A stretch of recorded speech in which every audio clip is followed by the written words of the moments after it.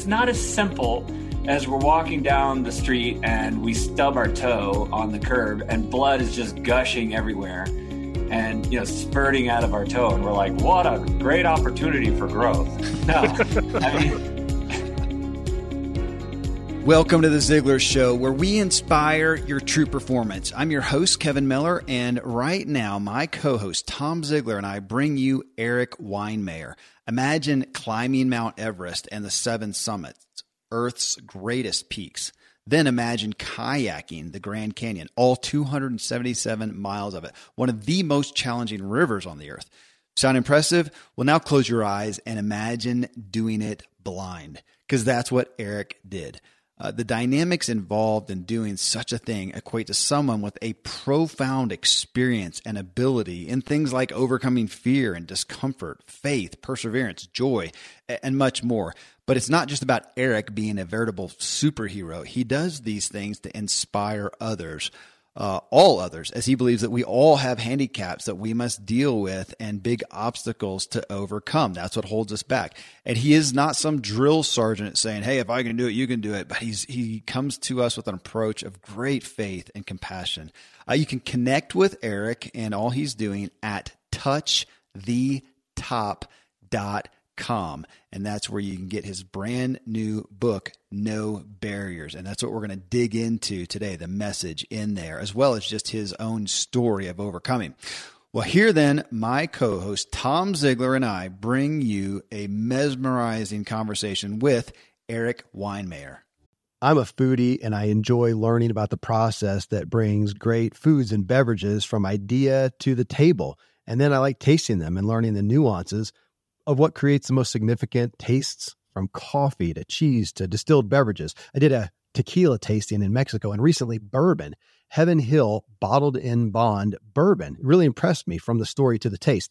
I grew up in Kentucky, where horse racing and bourbon are famous, and I got introduced to Heaven Hill bottled in bond bourbon. It's produced by Heaven Hill Distillery, which has been and still remains family-owned since 1935. And I'm impressed with the bourbon's ultra-rich, smooth taste. And right on the bottle, it states that this bourbon is 7 years old, which is actually 3 times longer than what's required to be certified as bottled in bond.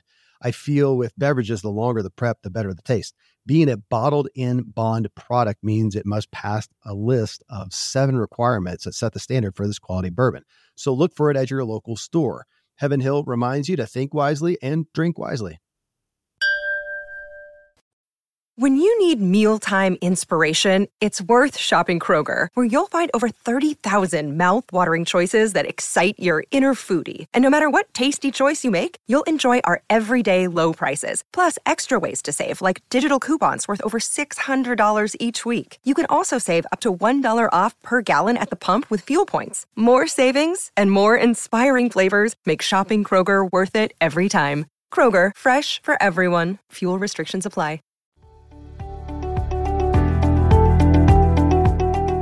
Well, Erik, aside from the many reasons to like you, I fell in love with the Rockies, as somebody just mentioned a minute ago. Personally, I claimed Jesus right there in the foothills outside of Fort Collins, so it's great to welcome a fellow Coloradoan and Rocky Mountain neighbor and somebody who's actually on the Mountain Time Zone, so thanks.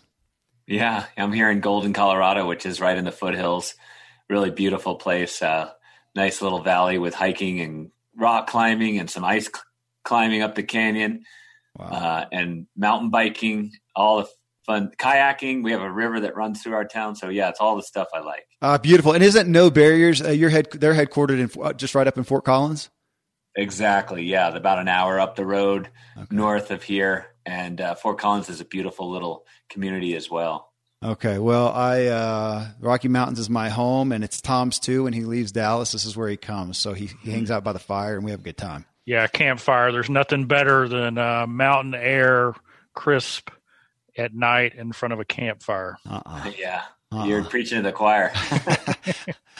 Well, so Erik, man, I have been immersed in your story, in your new book, No Barriers, and just everything you've been around. And I got to admit, wrapping my head around the interview here, I really had to step back and go, man, the depth here is so much to get into. This could be a 3-hour interview. It won't be. I won't scare you, but But it could be, and I want to start right off. I mean, the back of your book, of this new book, No Barriers, says, Erik doesn't climb mountains to break records. Instead, he operates from a need to prove to himself what he can accomplish and to use his story to help others. And my first thought was, okay, if you are no longer allowed to communicate with others and use your story to inspire people like you are, would it change your personal pursuit of these massive feats? I think in some ways, maybe it would a little bit. I mean, because, at some point, I think everyone realizes along the way, you're doing some big things, whether they're physical or whether they're just a struggle in terms of like trying to do something in the business world or whatever it may be. And you reach a point where you say, God, I mean, standing on top of this mountain, is that the final part? Is that the thing? Like pounding my chest and proving to myself that I can do this thing. And I think I've struggled with that, because that is a high. That is a wonderful thing, to be on top of whatever it is with your team and just feel proud and emotionally high. And then you realize, no, I think there is another step. And that is, you come down the mountain and you come back into the world, into life, and you use those things you've learned, through your struggle, to elevate people and your community and the world around you. And how do you do that? That's the real struggle. Mm-hmm. So in a way, I sometimes think the mountain, the doing of the thing is easier. The hard part is marrying that with the real world, and now, using it in some way to make life better, and make it go beyond you. All right. Do you primarily, in your role overall, and I know you have lots of roles, from husband to daddy to business owner to athlete, what do you label yourself though as professionally? Are you a professional athlete, an adventurer, or a speaker or leader or influence? What comes to mind there? Yeah, you've tapped into something here, because I don't know how to label it myself. I mean, a lot of times I see blind adventurer, but yeah, lots of different things.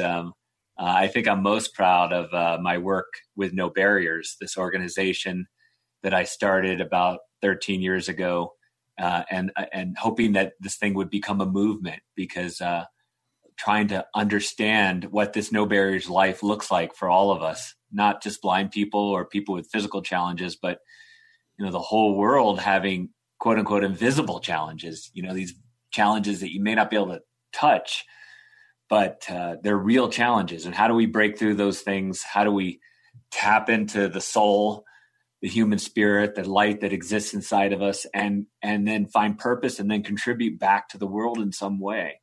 To me, that's been something I've been fascinated with for most of my life. So I'm just want you to speak to this. Dad had so many quotes on goal setting. Mm-hmm. And one of the things he said is it's, achieving the goal is important, but who you become in the process is even more important. Agreed. Yeah, your dad and you are wise, because I think you only learn that over time. The goal is the easy thing. People are like, what did you, learn from standing on that summit? And you're like, well, in itself, there's lots of things I learned, but the very fact of standing on a summit doesn't teach you anything. Yes, it's the person that you become through that process. And, when I went blind just before my freshman year in high school, I was doing all the wrong things. Like, I was looking out into the world and, blaming and attacking and reacting and responding. And it was a few different things that happened in my life that made me realize, okay, I'm looking in the wrong direction. Where I need to look is within me, because I need to grow what I have inside and nurture it and use that as my vision to blaze into the world and shape my direction.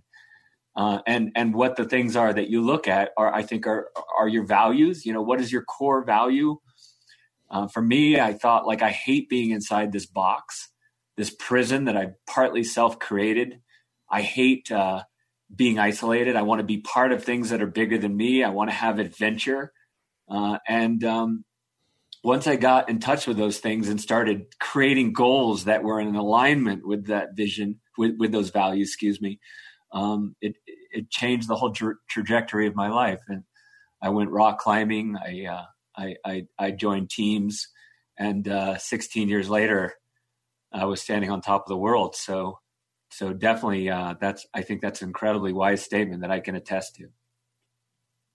Your bio, just on something that you said there, made me think. Your bio, it says Erik continually seeks out new adventures, focusing in his efforts on empowering people traditionally swept to the sidelines of life. He founded the organization, of course, No Barriers, which helps people with challenges tap into the human spirit, break through barriers, and contribute to the world. Do you struggle somewhat with and I didn't know how to say this, the average person, or just a person with no, official handicaps, and yet they let themselves be overcome by these average obstacles? Is that a little extra frustrating coming from the perspective that you are? So that's a really good question. And you might think that would be the case, but actually it's the opposite. I don't put myself up on any kind of pedestal, like blindness is this really big obstacle or barrier that's better or harder than anything else that we all struggle with every day. In fact, one of the things I learned through creating No Barriers was getting to work with amazing people, but people who have really struggled. And sometimes their struggle is like, hey, I want to get off painkillers. I've been a veteran. I'm on these painkillers and they're not serving me anymore. I got to struggle. I want to figure out a way to get off this and get my life under control again. Or there was a guy I met along the way who wanted to walk down a set of stairs again. That was his Everest. Or a lady who had a disease, I think it was multiple sclerosis, and she wanted to ride bikes with her kids. And so we set her up with this electric motor on her bike, and that kicks in when she gets tired, and she can ride her bike with her kids. Honestly, I think, it's the real barriers that people feel, the shame or the fear, or the anxiety or the self-doubt. I mean, those are the real barriers, I think, that get in our way. And so I think whether you're blind or not, every single human being have those struggles. And so, no, I really have empathy for those things, because at the time when they're holding you back, they are real. Yeah. So I'm curious. So on that empathy, and again, I went so deep into some of your stuff and to some of the stories. And then of course, with what you're doing with No Barriers and the amazing things that people have done with these official handicaps. And of course, you with being blind, that with empathy, so as I listen to you now, is there almost a place of, without having an official handicap, here I am. Am I at risk of a bigger disability? Well, I think because I went blind, it was something to channel. It was something to say, okay, I'm not going to let blindness be the reason why I can't do things. But in a way, a person without that physical disability, their challenges are more nuanced. And I think in a way we're more equipped to deal with the big adversities than the small ones, the little mosquitoes that are constantly biting us and kind of holding us down. So I believe in this idea of alchemy. I write a lot about it in the book. It's the idea of taking those adversities, the big ones, but also the small ones, and really pinpointing them and trying to figure out how do you take those adversities, kind of grab the energy and use that energy to propel yourself forward to places that you might not go to, honestly, in any other way. And so I think that's an art and a science that we can all practice in our lives. It's not just this kind of silly thing that people say, making lemons into lemonade. It's saying, okay, like I'm going to reach and I'm going to strive in my life, and there are going to be things that are going to hold me back. Sometimes things are going to get me stuck, or things that will shatter me.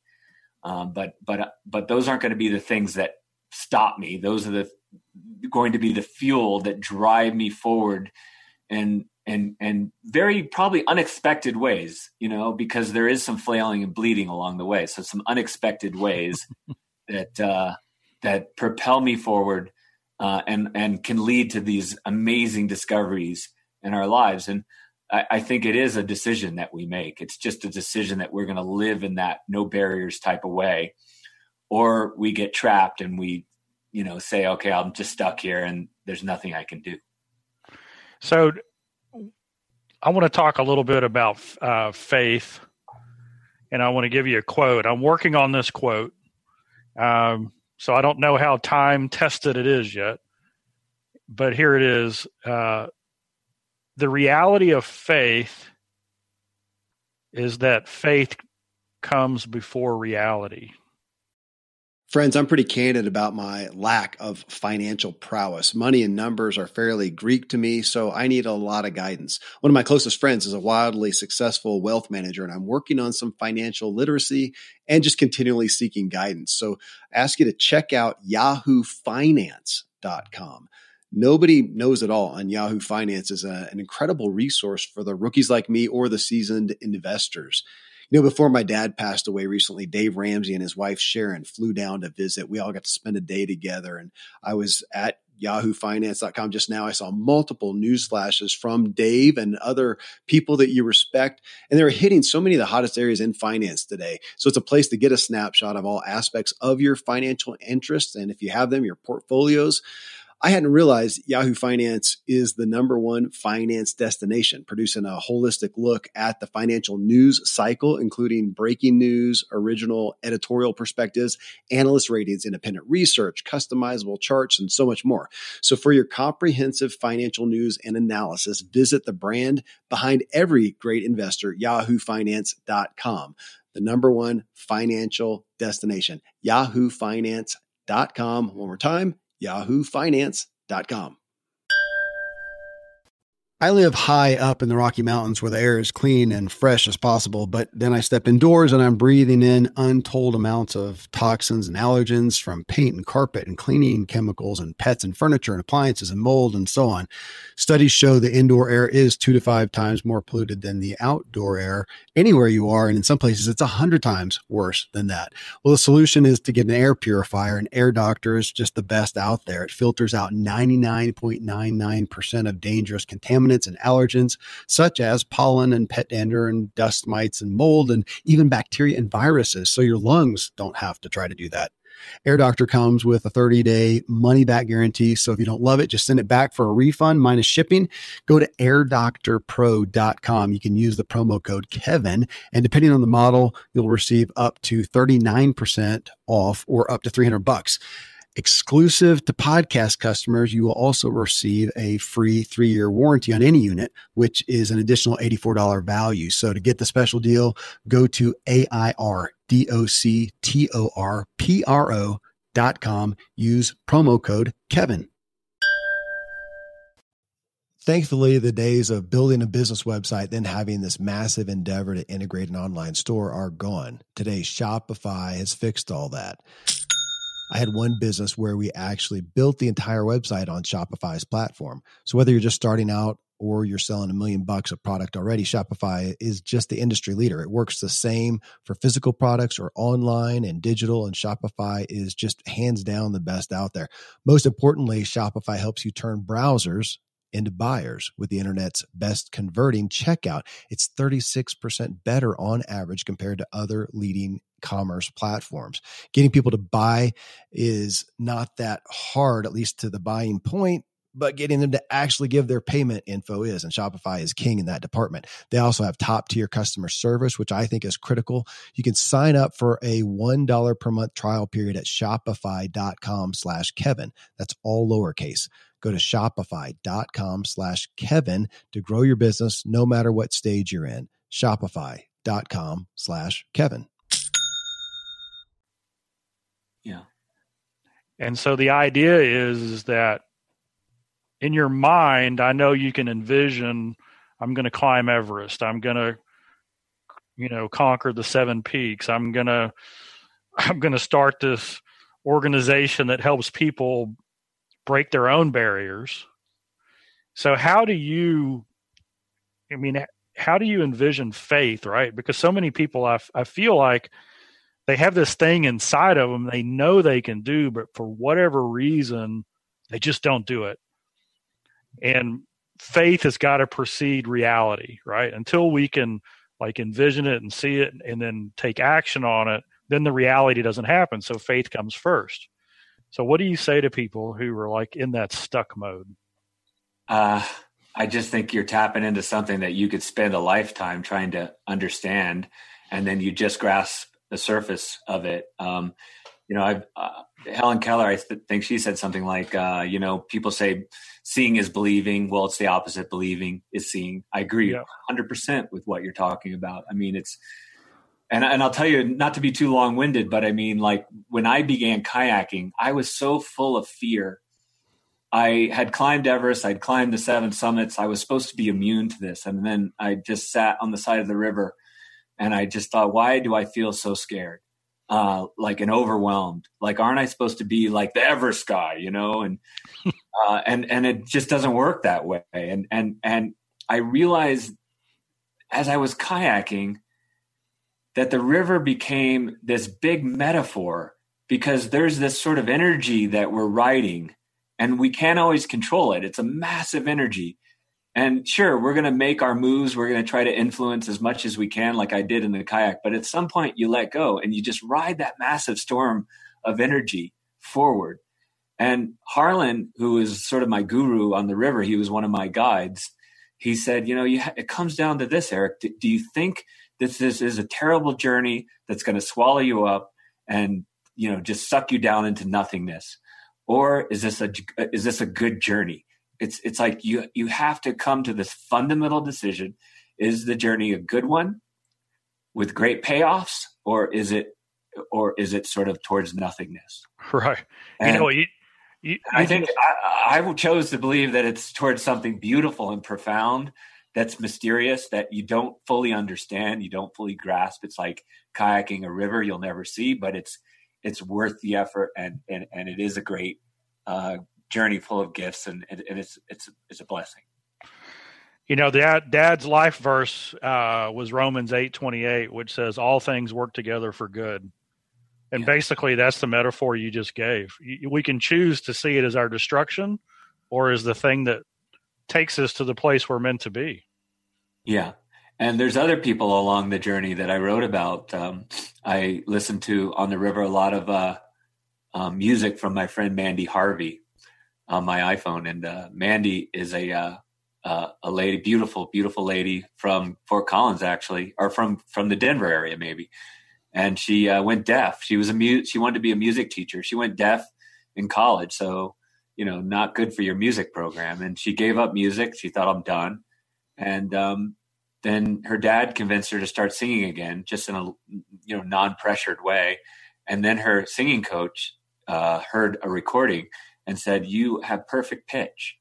You still have perfect pitch." And so Mandy came to some of our No Barriers events and sang for our people. And a deaf musician singing in perfect pitch, she's so beautiful, she'll make you cry. Like, it's so incredibly beautiful. And then from her No Barriers experience, she decided that she'd start writing music. Now, this is crazy, right? This is a deaf person who will never hear the music that they are writing.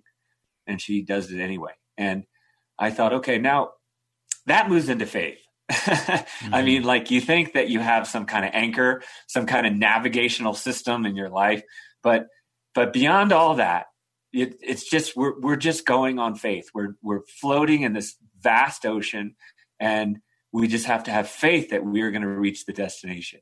And that's the way Mandy is. And she summoned up the courage. She went on this really popular show called America's Got Talent. Mm-hmm. And a couple of weeks ago, she finished 4th. She finished in the finals.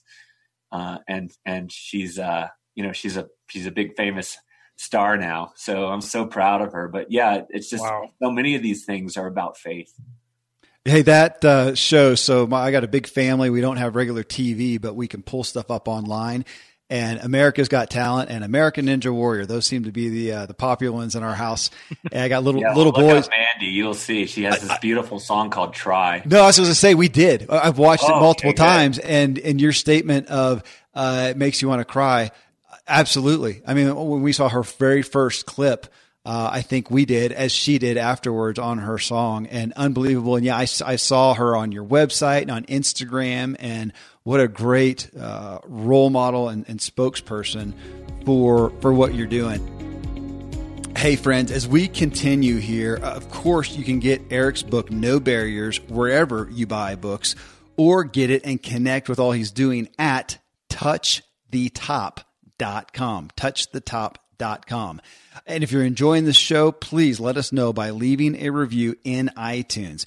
Here are two great services with really great offers for Ziglar listeners. First is Top Resume. I mean, your resume is the most important tool in your job search because it is your first impression. It's your ticket to the interview.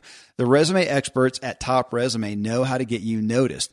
With Top Resume, you'll work with an expert writer to create a resume that showcases your achievements, experience, and career goals. They'll highlight keywords and skills that recruiters are seeking and ultimately get you interviews faster by telling the best version of your story. Top Resume has been proven to result in 2 to 3 times more interviews for job seekers. That's because a professionally written resume is 60% more likely to be read by recruiters and 3 times more likely to be chosen for follow-up by recruiters based on formatting and presentation alone. So Top Resume even gives you a 60-day interview guarantee. If you don't get twice as many interviews, they'll rewrite your resume for free. If you'll go to topresume.com/Ziglar, you'll get started there, and they'll give Ziglar listeners 10% off a resume writing service package. So again, topresume.com/Ziglar for 10% off a resume writing service package. Well, next is Grasshopper. If you are an entrepreneur, a small business owner, or even if you just have a side gig, Grasshopper is the entrepreneur's phone system. Grasshopper lets you run your business from your cell phone while keeping your business and personal lives separate. I love that. Choose from a huge inventory of local toll-free or vanity toll-free numbers. Simply forward your new number to your mobile phone and start taking calls immediately. So whether you're in your office, in your car, out shopping for the holidays, Grasshopper's iPhone and Android apps help you stay connected to your customers. You can send and receive calls and texts from your business phone number, set up multiple extensions for everyone on your team, get your voicemails transcribed and emailed to you, work from anywhere with call forwarding, make and receive calls from your computer via the desktop app, and even utilize Wi-Fi calling. Better yet, Grasshopper offers an easy and instant setup and 24/7 customer support, all without any long-term contracts. Be professional, responsive, and efficient with Grasshopper. So get your business phone number today. Go to grasshopper.com/Ziglar to get $20 off your first month. Again, grasshopper.com/Ziglar. I want to go back to what you talked about in the river and fear. And you mentioned that that was, the stuff that you've done, actually reading the book, No Barriers. And as you're going into the Grand Canyon and you get to the, I can't remember the name of it, but that really bad spot that you had to go into and you were rehearsing how to go through it. And I honestly am thinking, I cannot imagine doing that. Well, at all, much less even blind. And it made me go back to my childhood. And I remember the first time cliff jumping, as a kid, but getting up there. And I was a big kid, strong kid, very self-confident kid. And I remember getting to the edge of it and looking down and going, whoa, I'm not good here, guy.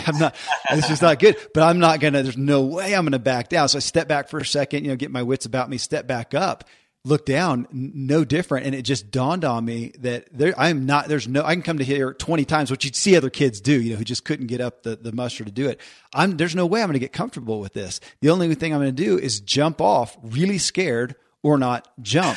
And so that was my question for you. And all these ridiculous to the average person things that you're doing with no handicap, much less when you can't even see, to go in what you did. As I read through, you going through the Grand Canyon, are you just, now again, you just talked about faith and going, you said, is it a good one or not, and having faith in it, but have you made comfort with going in scared anyways, or have you gotten to a point of peace that takes away some of the fear?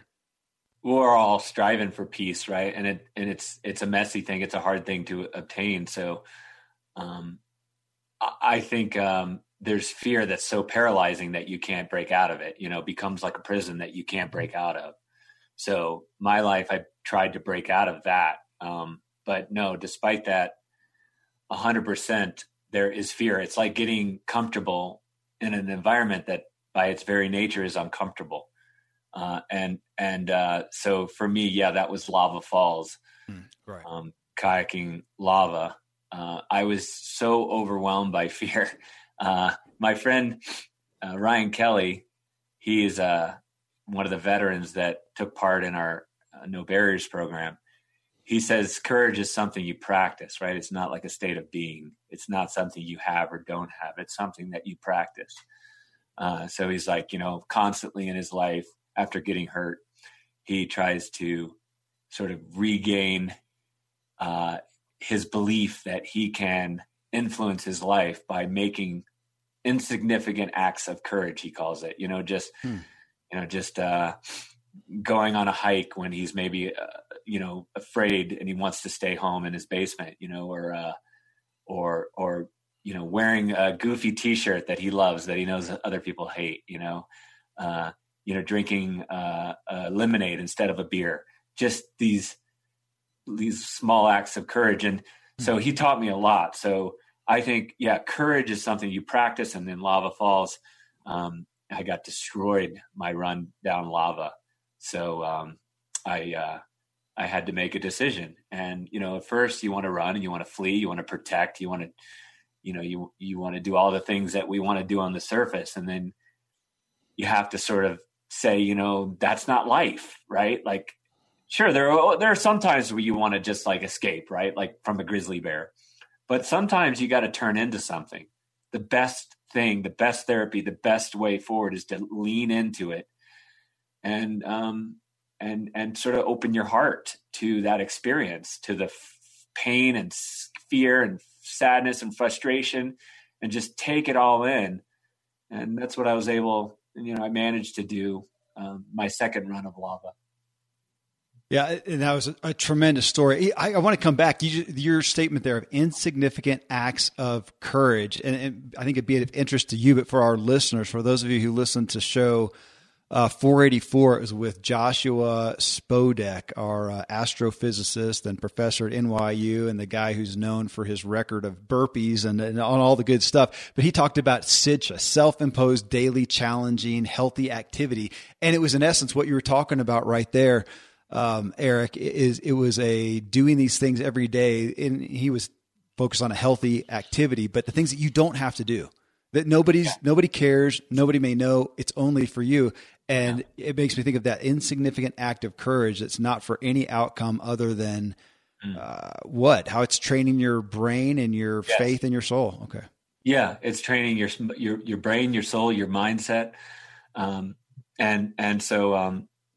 if I have a message, it's definitely not to go out and climb Everest or kayak the Grand Canyon. That was my journey, but it definitely is to reach and challenge yourself and get uncomfortable, because that's the decision that we make that brings us towards those discoveries, towards those gifts. And, and with No Barriers, I've gotten to work with thousands and thousands of people that are in dark places. And that kills that light, that kills the soul.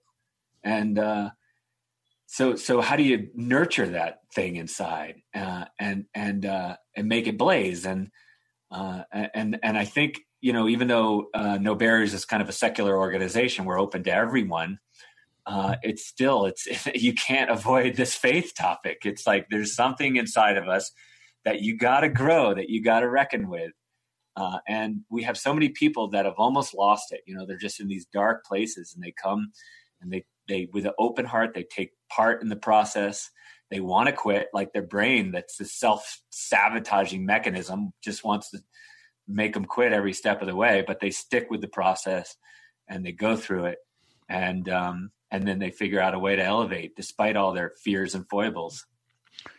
In the book that Dad wrote with my sister Julie called Embrace the Struggle, we talk about struggles, and there's the illustration of bull riders. And I don't know if you have heard this, but sometimes when a bull rider gets bucked off, their hand is still tied to the bull. I've heard of that. And the clowns run in while the bull's trying to gore them and kick them and stomp them. and they try to untie the hand. But this is what's interesting is they teach the bull rider to hug the bull. Right. Because the closer you are to the bull, the safer you are, because he can't gore you and he can't step on you. And so I'm wondering if that's such a great story that illustrates the exact thing. I mean, I wrote about that in No Barriers in a different way, but almost in an identical way, because a friend of mine, one of my heroes is Hugh Herr. He lost his legs in a climbing accident in North Conway, New Hampshire. They got frostbite and they had to be amputated. And in the process of trying to rescue Hugh, a young rescue worker came out on the search and rescue team, and he was caught in an avalanche and killed. And so Hugh, as you can imagine, was a pariah in that town. You know, he's responsible for the loss of a life. And so what did he do? I mean, what's the thing that you should do on the surface? You should flee, right? You should change the course of your life. No. Well, you know, Hugh tapped into this deeper thing, and he moved back to North Conway, of course. And he started building climbing harnesses for a local company there. And I wouldn't say ultimately like he was taken in under the wing of the family or anything, but that he became a really important part of the community, and people started to accept him. And then he started building his own legs, his prosthetic legs, using them to climb, feet that he could use that were like little doorstops that he could use to wedge into little cracks. It seems no human foot could even stand up in. And he became one of the top 10 climbers in America. And then after he climbed as hard as he ever would, he decided to go back to school and now runs the biomechatronics laboratory at MIT. Wow. Building, $65 million prosthetic legs that, think hundreds of times a second, that are enabling people to walk. So yeah, this idea of turning in, you see it over and over and over. Harlan Taney, who was my guide down the river, his dad died in a seizure, had a seizure, and he died in the bathtub. And Harlan found him when he was 7 years old. He didn't talk for a year. Well, okay, seeing his dad drowned in the bathtub, I mean, of course you're terrified of water. Well, Harlan turns in and becomes one of the best kayakers in the world.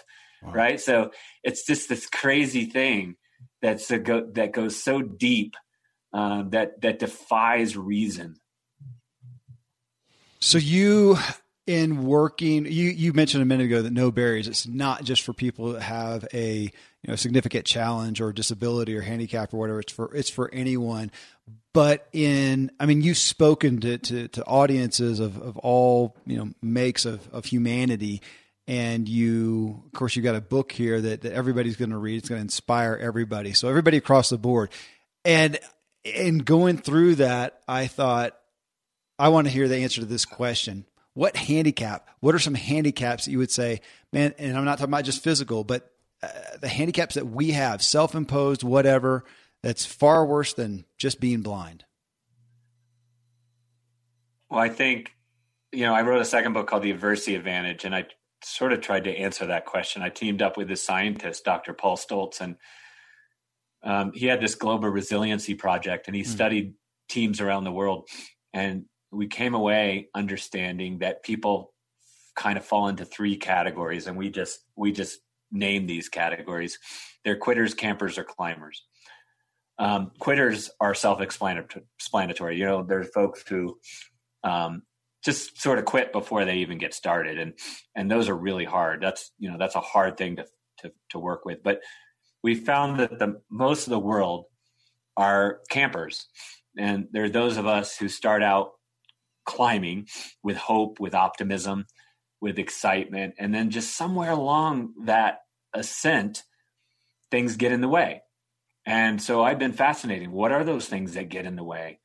We lose belief, right? In ourselves or in the cause, or maybe we, get to a spot where we just say like, look, to go any higher than this is really painful and scary and torturous and suffering. And I'm not willing to make that commitment.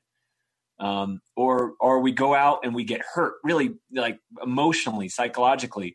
And we say, God, that was so incredibly painful. I never want to experience anything like that again. So we stop. Or cynicism starts pouring down around our brain. Or the world changes around us and we just go, whoa, how did it change? I don't feel ready or equipped anymore. Or whatever it is, or maybe just we get beat down, right? We just get exhausted and shoved to the sidelines. So that's what I think is I call it camping. We stagnate personally, but worse than that, all our energy, all our potential, all our life force, it's lost to the world. That's the real tragedy of that. And climbers are sort of a smaller group. They're those people who continue to figure out how to grow and evolve and explore and challenge themselves, every day of their lives, as hard as that may be. So, part of that book and part of my life's work has been trying to figure out, how do you help people to climb when, that is not another logical decision, right? Because sitting on the couch and hanging out in the safe spot, that's the logical decision, right? That's going to give you an easier life. Like, who's asking for a harder life?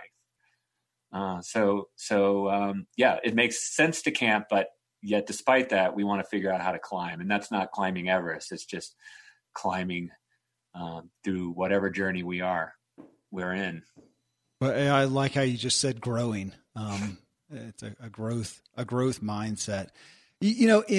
So we show 405 that we did, I interviewed Tom. I imagine you did it with me, John O'Leary, author of the book On Fire, who, of course, as a kid, he was in an accident, got third-degree burns over, I think it was 90% of his body. He should have died. And I don't know if it was in his book or in our interview or what, but it just stuck in my head because he was the question was posed, would he, if he could, go back and change the past, have that accident, of course, not happen? And he said no. He wouldn't change that because due to the gifts and the redemption that he received as a result, he would not.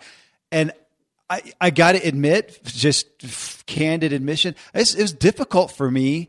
I mean, I get the idea. I get the idea of the redemption and the gifts, but man, to go back and to let that happen again, I don't know. It just stuck within me and has continued to be something I've thought about. And I wanted to pose the same question to you: would you go back and change going blind before your freshman year if you could? It's a really good question, and it's a hard question. I've heard blind people or people with, different kinds of physical challenges say, like, this was a gift and I wouldn't change it. And I respect that. But, it's not like, it's not as simple as we're walking down the street and we stub our toe on the curb and blood is just gushing everywhere and, spurting out of our toe. And we're like, what a great opportunity for growth. No, I mean, so I don't think we don't want to kind of oversimplify it.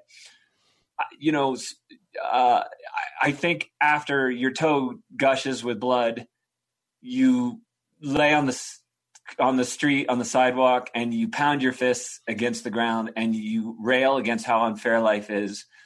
And then once you're done with that, the quicker you get up and you say, okay, how do I use this experience as the fuel to power my life forward, the better off you're going to be.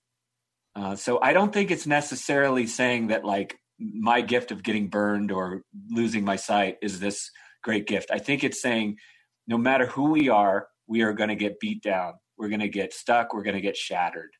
And how do we use that as an advantage in our lives? So whatever we have, to look at the practical nature of that, the pragmatism of that, and say, I will use this as an advantage in my life to move forward. To me, I think that's more universal. You can use that no matter whether you've been blinded or you've gotten injured or not. I love that. How can I use it as an advantage to move forward? I'll make a call out to my son, Caleb, who I'm going to ask to listen to this. He's 22 and has had a long journey of medical issues and things that he could not control. And he's kind of at that spot right now. And that statement will be a gift to him. Thank you. Sure. In that same sense, somewhat, I do you pursue opportunities to, and here's my ignorance on the exact pathology of your condition. Is there a possibility you pursue opportunities sometime in the future that it could ultimately restore sight? Is that an interest and pursuit? Yeah. I mean, I'm involved in all kinds of cool research and, retinal research that I support and so forth, but I'll never get my sight back. I don't have eyes. These are prosthetic eyes. Oh, didn't know that. So there you go. So yeah, no, I'm a lost cause, and I'm happy with that. I'm totally okay with that. I think Mandy Harvey and I, she being the deaf singer and me being the blind climber, we had conversations like this. Like, hey, to move forward, sometimes you got to kill that thing. I killed sight a long time ago. I stabbed it and I said goodbye.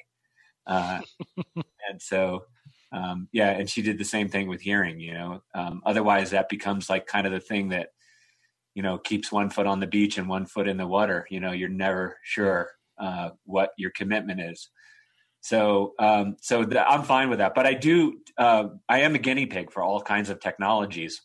One I write about in the book, and it's called the brain port, and it was invented by this incredible scientist named Dr. Paul Baccarita, who had this idea of neuroplasticity, that the brain can create new pathways once others have been damaged, or once other parts of your body have been damaged, the brain can compensate, that your brain's very plastic. And so I have this camera, I wear it on my head on a pair of glasses, and it projects a digital video image through a microprocessor to a plate that I wear on my tongue.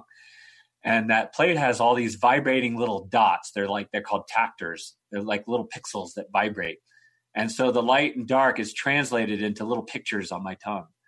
And I've used it to climb. Just recently, I had a friend of mine, a little kid over who's blind. He's 16. And we used it to climb a rock wall together. You can actually look up and see the dark holds against the light wall in the rock gym, that is. And you can reach up and grab those holds in space. It's a really cool device. So yeah, I'm experimenting with things like that. I taught my son how to read with this device. We brought this little boy home, Arjun, from Nepal when he was 5, and he had to learn to read. So I could see the note cards on my tongue, and I taught him partly how to read. So it's been really incredible.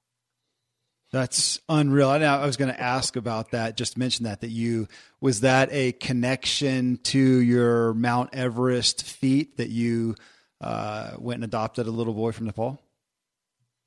Well, it's kind of a long story that it took a lot of pages to sort of process through. But my brother Mark died partly due to complications around alcoholism, and Mark always talked about like not living a safe life, but living like this sort of chaotic life, just packed with love and adventure. And so I thought, okay, these things that happen to us, these dark things, how to take that energy and use them for something good. Life has a lot of like sort of burned out,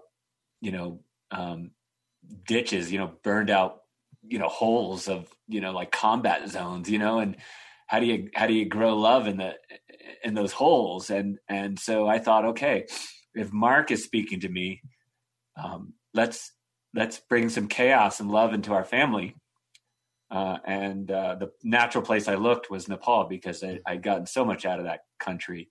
And so we went on this 2-year journey to try to bring this little boy home, and it was touch and go. And Nepal was in the midst of a civil war, but we finally got him home, and he just turned 15. He's he's playing soccer, and he's a joy to us. He's a pain in the butt, but he's a joy.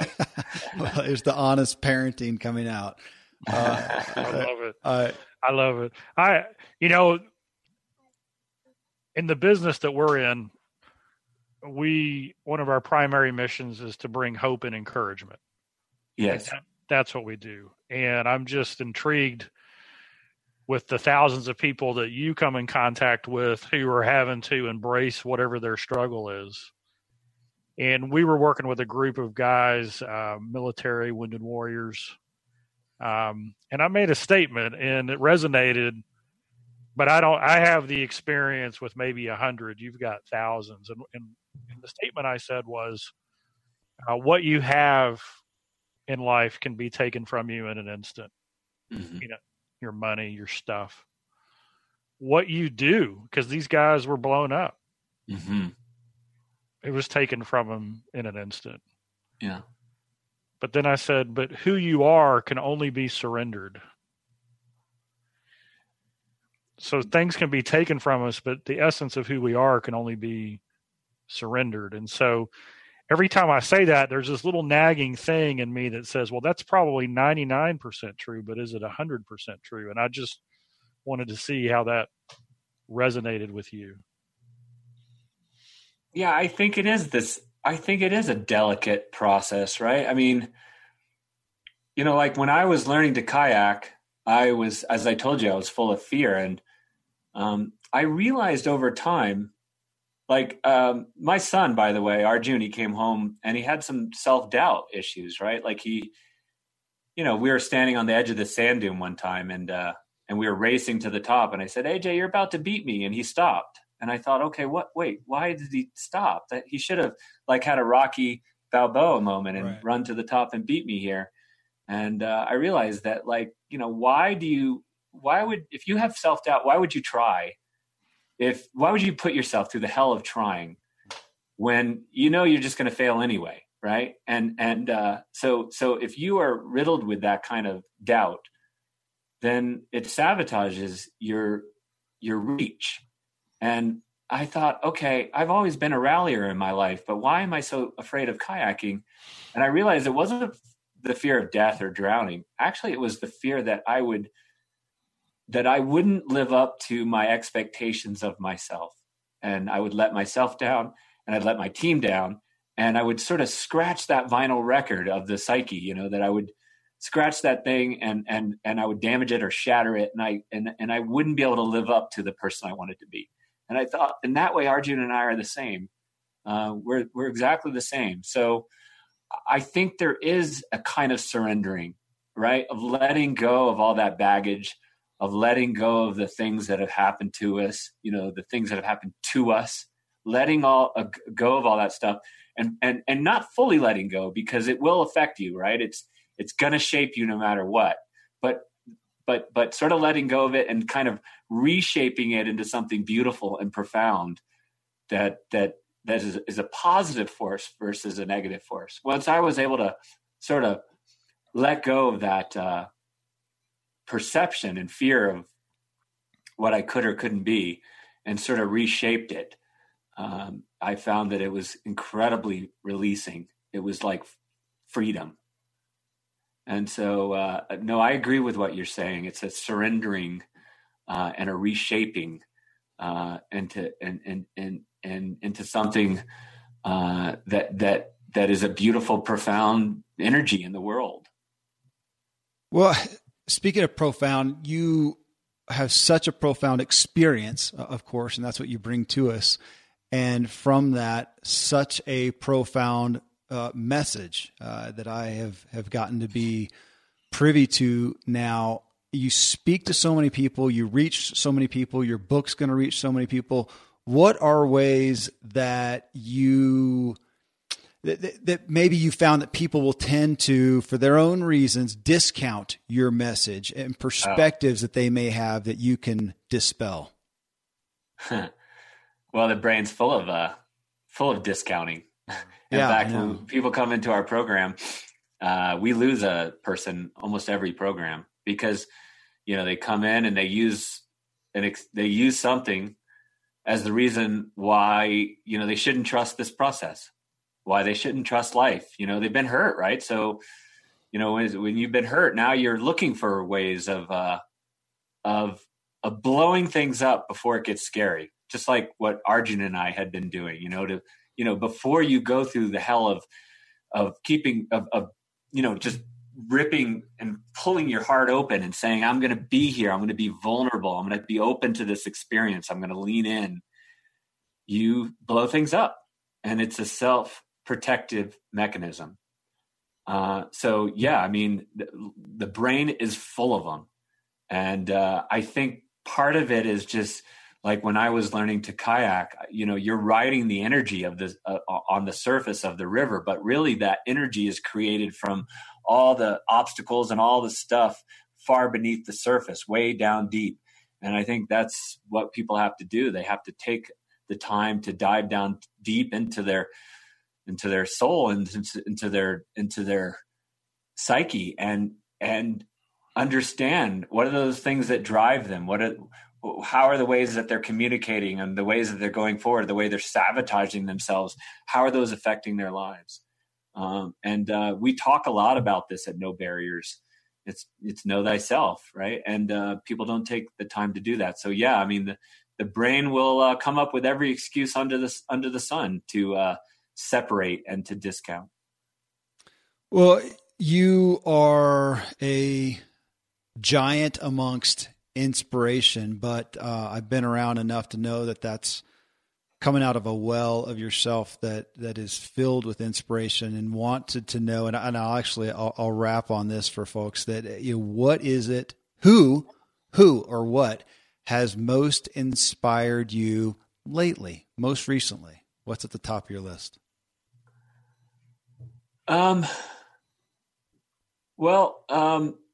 Recently I met a lady at our last No Barriers Summit, Karen, and she was volunteering as one of our sponsors. She wasn't a participant. She was a sponsor. She was a volunteer. And I found that she was as no barriers as you get. Her son had died. He was just really affected by PTSD. He had gotten home from Iraq, and he just never could climb out of it, and he killed himself. And Karen was just devastated. She was crushed. And then she joined, the way she got to know No Barriers was she joined to volunteer and lead one of our programs. It was our program with kids who have lost parents to war and violence. We call Children of the Fallen. And she shows up the first day, and the kids are like, who are you? Like, what do you have to teach us? What do you know about pain? What do you know about this topic? And she tells them her story.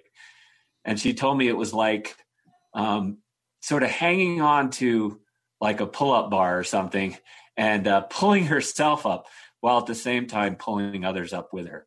Wow. And I thought that's a perfect example. It's like not like the two things are separated. The two things go hand in hand. We're sort of pulling ourselves up. We're pulling ourselves up through this experience, as at the same time we're trying to pull others up and elevate them as well.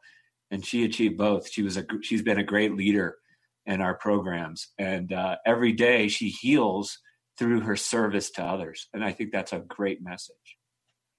Well, your message is just profound. The book No Barriers, it first reminded me of Krakauer's Into Thin Air, because it gives the story of this thing. But it's really like, gosh, where did I see?